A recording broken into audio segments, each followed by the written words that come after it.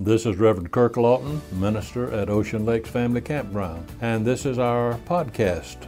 Our prayer is that this message may enrich your life as you find God especially meaningful to you.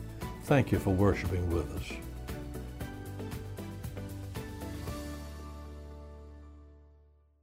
It is always interesting to me that we spend a lot of time at Christmas talking about the innkeeper who is never actually mentioned anywhere in the Scripture. But we spend no time at all talking about the one innkeeper who is mentioned. You may remember that some years ago I preached a sermon on the subject in defense of an innkeeper. This person is the familiar one in Luke chapter 2, which we ordinarily think of when preachers talk about innkeepers. That man, or it could have been a woman for that matter, that person in Luke 2 is not mentioned at all. There's not one shred of information. The person is not identified, his role is not described, the character is not portrayed, attitudes are not explained. Scripture is completely silent about that innkeeper and the birth of Jesus. Yet we so often make him the villain in every one of our Christmas dramas. You'll hear that this Christmas, I'm sure. There is, however, an innkeeper who is mentioned in the Bible. He's not a part of the traditional Christmas story, but he is mentioned. What is said about him in particular has relevance, I think, at this Christmas time. If you need to have an innkeeper, don't manufacture legends about the innkeeper of Luke 2, who's not even there or mentioned. Instead, let me invite you to take a closer look at the innkeeper in Luke chapter 10, who comes at the very climax of the parable of the Good Samaritan. So let's look together now at this very familiar story. It's recorded in our scripture, Luke 10, verses 25 through 37. Do you ever wonder why this innkeeper in the parable of the Good Samaritan is never given much attention? The only sermon I ever heard on the subject of this innkeeper was preached by a person who was at the seminary back in the days when I was there, Dr. William Hull. And I'm indebted to him for what he had to say about this man. But Dr. Hull's sermon drove me back to my own library and resources concerning this innkeeper. My own library, of course, is not as large. I don't have as many books as some people have, but I consulted over 20 books, commentaries, and other resources in an effort to find what others have said about this person in Luke chapter 10. In all this research, I came up with absolutely nothing at all, which was written about this innkeeper. He's completely overlooked by those commenting on the parable of the Good Samaritan. Most sermons on this parable have four characters: the wounded man beside the road, the priest, the Levite, and the Good Samaritan. But I believe that this other person in the drama, the innkeeper, has an interesting lesson to teach all of us. It's a lesson which I would like for us to discover this morning. This man operated an inn in the Jericho area. We could call it, if you want to give it a title, as the Jericho Inn. Now, I doubt that it was a part of a large chain of inns, such as Best Eastern Motels or something like that. To that inn came one day a Samaritan with a broken, battered victim lying across his donkey. That man's wounds had been bandaged, his head was shining with the oil of medicine that had been applied. The Samaritan knocked on the door and said, "Innkeeper, give us lodging for the night. This man is nearly dead. I must sit up with him through the night, tend to his wounds, and help him all I can." Then we're told that the next day, this Samaritan took out 2 coins, denarii, valuable silver coins, which would cover the cost for 2 nights' lodging. He gave these to the innkeeper and said to him, "You now look after him. I've done all I can do for now. I'm in the midst of a journey, so you take over for me. If there's any more expense, I'll pay this too when I come back through here on my return trip." And that's all we have in the scripture. But what does it say? Well, like most preachers, I find that it says three things. First, here was a man who willingly inherited somebody else's problem. The innkeeper did not ask for this broken man to be dumped at his doorstep. He had made no preparation whatsoever for this. He was operating an inn, not a hospital. He was not equipped with an intensive care unit in his inn. I doubt if he even had a veterinarian on call. Imagine how this innkeeper may have felt when he answered that knock on his door and saw these two men and heard the Samaritan say, "Look what I got into a few miles down the road." The innkeeper could have said, "Well, friend, you got into it, now you get out of it. You started it, you finish it. I don't want to take on that kind of problem. I'm a busy man trying to run this motel. It's your problem, not mine. I'm not set up to handle this. Doesn't fit into my schedule. I can't work that into my calendar. You'll have to go somewhere else." He could have said that. That kind of spirit runs fairly deeply in much of our society today, doesn't it? When we see somebody in trouble, we're often quick to say, "Look, have you tried Helping Hand or Associated Charities or the Red Cross?" We say to those in trouble, "Try Travelers Aid or the Salvation Army or go to one of the churches." We pigeonhole the services which we offer and then assume that we can live in an airtight compartment. We give to the United Way and other charitable institutions. We feel that we can buy our freedom from the crushing pressures of need all around us by delegating our compassion to a host of neighbors. Now, in one sense, there's nothing wrong with this. One person simply cannot carry all the burdens of life, nor is any one person fully trained or equipped to meet everybody's needs. We do find help when we contribute to United Way, the Salvation Army, or the Red Cross, or the church, many other helping agencies. But the problem is that life is just too unpredictable to be neatly compartmentalized. This Good Samaritan had no idea that he would happen up on this wounded man. The need just suddenly appeared before him, and he had to react or let that man die. He could not get on his cell phone and call 911 for help. The problem was in his hands now, and it could not have been predicted.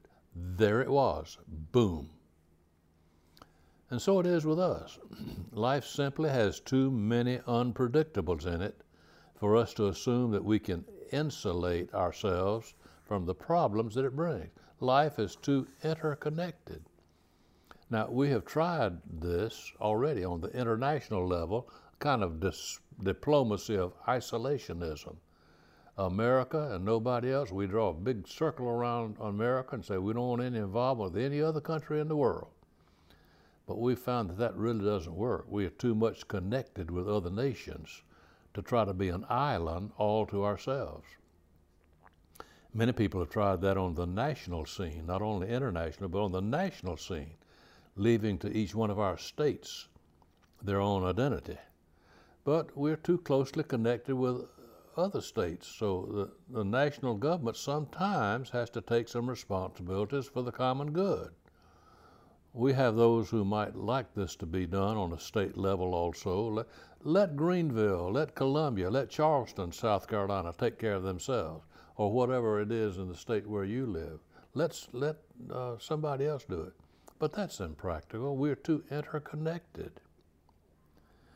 This truth applies all the way down to the individual level as well. There's simply no way of handling only the problems that we create. We may try to follow a regular, rigid schedule of how we do things every day, but life will finally jump out from behind a dark corner and surprise you with a need which you did not anticipate, you did not bargain for, and you didn't really want. You either have to meet that need or else. Now, in meeting this need, there must be a ministry of referral. No one can do it alone. But unless you let the helpless people of life dump some of their problems on you, then you're in deep moral trouble. Many of you will remember that years ago, when life was mainly rural and agricultural, we did more readily shoulder the burdens of others than we do now. When a neighbor was in trouble, when the barn burned down, when a farmer was sick and the crop had to be gathered, everybody came together and they helped each other. Now, much has changed. With more and more people living in cities and towns, we have a tendency to keep the problem of others at arm's length. Now look at that innkeeper and look at yourself. Somebody knocked on his door. He didn't just want to pay, that Samaritan. He didn't just want a business deal. He wanted to leave a heap of human wreckage with that innkeeper. He wanted to dump a problem. This innkeeper may have been in the hospitality business, but life threw up on his beach something far more. The great thing about this innkeeper was that he said, I'm going to have to respond to this. He was willing to inherit somebody else's problem. Would you or I have done the same? Well, there's a second thing about this innkeeper that I think makes him a hero, at least in my book. He took a questionable person into his inn at personal cost. You see, this traveler was wounded, battered, and broken. He very possibly could die. You know what would have happened had that man died at his inn? The religious authorities would have come and said, innkeeper, you must now turn out all of your other paying guests. Your inn is now declared to be contaminated for 7 days. That innkeeper would have lost all of that profit just because somebody died in his inn. And even if the man did not die, you think his presence there would be good for business? We must remember that inns back in those days were not carpeted private rooms with locked doors, king-size beds, color TV with 240 channels, efficiency apartment accommodations, all that. No. Inns back in those days were more like crude, open stalls that faced a courtyard. You could look in on everybody if you wanted to. There was no penthouse or honeymoon suite. How do you think the people who gathered around their cattle out in the courtyard would feel hearing the moaning and groaning of a man writhing in agony, possibly near death? Oh, that wouldn't be good for business at all. Therefore, it'd be easy for this innkeeper to have said what we might well have said, fella, look, to the Samaritan, fella, I'd like to help you personally. My heart goes out to you, but I can't mix business with personal affairs. You know, I work for the company. I have to answer to the stockholders who expect me to show a profit.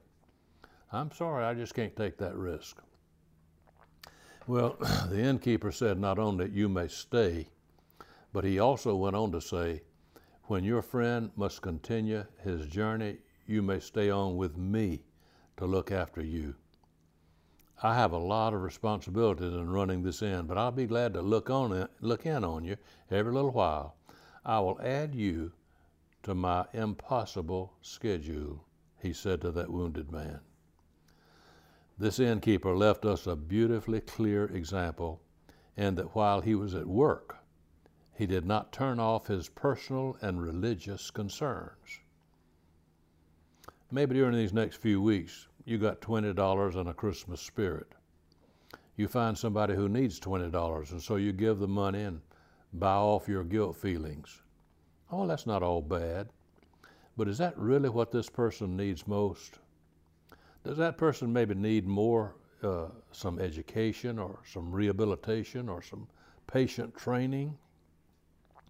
What he may need more than the $20, which he will maybe lose with some of his alcoholic buddies, is to be given help which will keep him from being right back in the same situation a few days later.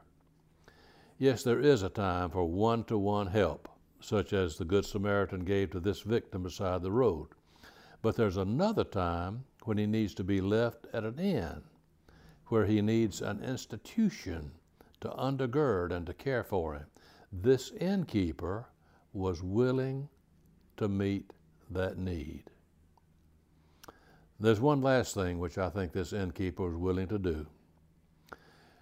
He was willing to help this man on credit with a small down payment. "Look after him," said the Samaritan, "and if you spend any more, I will repay you when I come back by this way." Well, he didn't know how long it was going to be or how much it would cost. He didn't know how long this man would stay there. He didn't know what medical expenses would be necessary. Why, this could go on for a week, a month, even more. This was an open-ended commitment which was backed up only by the word of this Samaritan. Samaritan, one who was one of the most despised minorities this world has ever known. A Samaritan of all people. The Jews refused to have no dealings at all with Samaritans. What this meant was that Samaritans did not open charge accounts with Jews. This innkeeper not only had to trust the victim, he had to trust the sponsor as well.